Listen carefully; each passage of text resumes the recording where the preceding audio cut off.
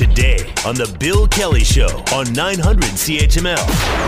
Housing market was red hot before the pandemic, but over the last couple of years of the pandemic, it's become super red hot, soaring prices all over the country. In part three of Global News Sticker Shock series, Ann Gaviola looks at the impact of housing inflation and how it's keeping many prospective buyers on the sidelines. For most of the pandemic, home prices were shooting up to record-breaking heights, and we know incomes just haven't done the same. So this is great news for homeowners, but disheartening for those trying to get into the market and feeling like their prospects are worse than ever, especially in the most expensive markets, Toronto and Vancouver. Now, in Toronto, where the average house price is more than $1.3 million, the annual income needed to afford that is $228,000. And with the price of everything else going up too, sticker shock makes it harder to save up for a down payment. So frustrations run deep as young workers and newcomers come to terms with the fact that home ownership is a dream they may not achieve anytime soon, or ever. Ann Gaviola, Global News. Well, what's the long-range and short-range future of housing then? We already know that the prices are just crazy, but the Bank of Canada, of course, a few weeks ago decided, okay, we're going to start a series of interest rate hikes to try to cool things off a little bit. Well, June 1st is coming up in just a few days. And spoiler alert, they've already announced there's going to be an increase, but what's this going to do to the market? Bringing Brian Hogbin into the conversation. Brian, of course, is a principal and owner of Mission 35 Mortgages and author of the book, How to Get You Mortgage Free, really effing fast. The book on how to pay off your mortgage in Canada's hot rocket these days with 10 simple steps. Interesting read these days, especially. Brian, good to have you back on the show. Hope you're doing well these days.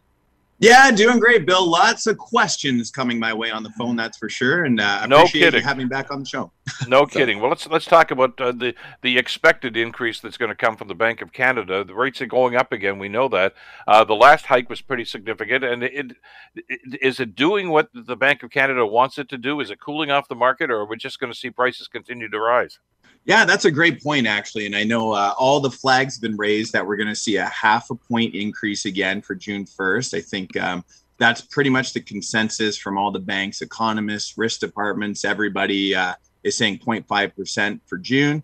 And I think, the Bank of Canada is really trying to save face because I know we talked a couple months ago and we were surprised that there was a little bit of a delay in the rate hikes. But seeing the 0.25 point hike earlier this year, then the 0.5 point hike has definitely had an effect on the market.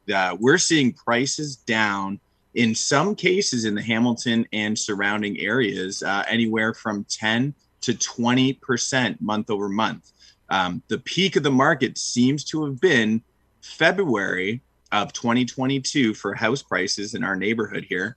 And we're seeing them dip every single month a little bit, month over month, which is, if you're a homeowner, there's a lot of appreciation built in already over the past year, but it's really good news. And it's nice to see for those first time buyers, the ones who were really put on the sidelines for a while, because now it's a tremendous opportunity for them to jump into the housing market. Have we reversed that, or are we just moving towards a situation where it's going to be a buyer's market again? It's a good question. I think that we are close to a buyer's market. I think we're sitting, when we look at days on market, I think we're close to a balanced market right now. But I think it's always, the seller's expectations. You're still seeing a lot of people list their house for what their neighbor got 3 months ago and kind of like fishing with not any real urgency to sell. But I think the people that are very serious about selling and transitioning, moving in this marketplace right now, I think that we've done the effect. My one concern is I know we will see the 0.5 point in the marketplace is if that takes a whole bunch more steam out of the market and what that looks like in the summer months. What would your advice be? And I know every situation is different here, Brian, but would you tell prospective buyers right now, look, this is a trend. This is starting to trend now. Hold off. It might get better before it goes crazy again. Yeah, I think I always use the adage, be greedy when people are fearful and be fearful when people are greedy. And that's from Warren Buffett. But yeah, I believe that everybody is going to say right now, the best time to sell your house was in Q1, the first 3 months of 2022.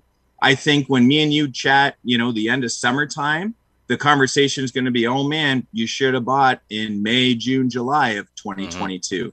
And I think that's going to be the case, because I also think too, because everybody's talking about these rate increases.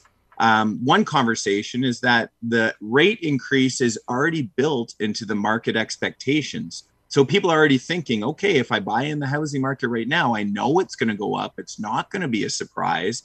So that's already built into people's decision making right now. So I do think that, if you've been sitting on the sidelines and you're a first time buyer, I really do think this is the opportunity to jump into the market. I got exactly 60 seconds left, but I got to ask you one other question, because it's something that was raised in our family a little while ago. In other words, our governments and the banks themselves doing everything they can do. And the question they were asking about, why not just increase the amortization to, as they have done in other jurisdictions? And as a matter of fact, they've done it here in the past as well. In other words, it's a huge number there. If you give us more time to pay for it, it might make it more affordable. Is that on the horizon? Or are they even considering it? You know what? Well, I'm part of our community that advocates the government for this. And one of the big agendas was to increase the amortization for first-time home buyers with a smaller down payment to 30 years, 35 years, just like what you're saying. When it got up to the higher ups, they basically politely shot it down, because they said the last thing we want to do is make it easier to get mortgages today, because that will drive the price up. They said they'd be more likely to make mortgage rules easier in a declining market, not in the increasing market. So I don't think that'll come anytime soon, but I do think it's an excellent solution, and one that we've advocated for many times. Well, we'll keep the pressure on. I'm shaking my fist at the banks right now. But anyway, we'll stay in touch with each other as this evolves over the next few days and weeks. As always, Brian, thanks so much for this. If they want to, by the way, get more details about this, you can go to the webpage, right? Mission 35 Mortgages, and get all the contacts and details there. Absolutely. Yeah. Reach out. Any questions, concerns, or fears, please reach out. We'll be happy to talk you off the ledge or talk you into house. Either way. Okay. Take care, Brian. Have a great weekend. We'll talk again soon. Thanks, Bill. You too. You have Brian Hogman, of course, the principal and owner of Mission 35 Mortgages. The Bill Kelly Show, weekdays from 9 to noon on 900 CHML.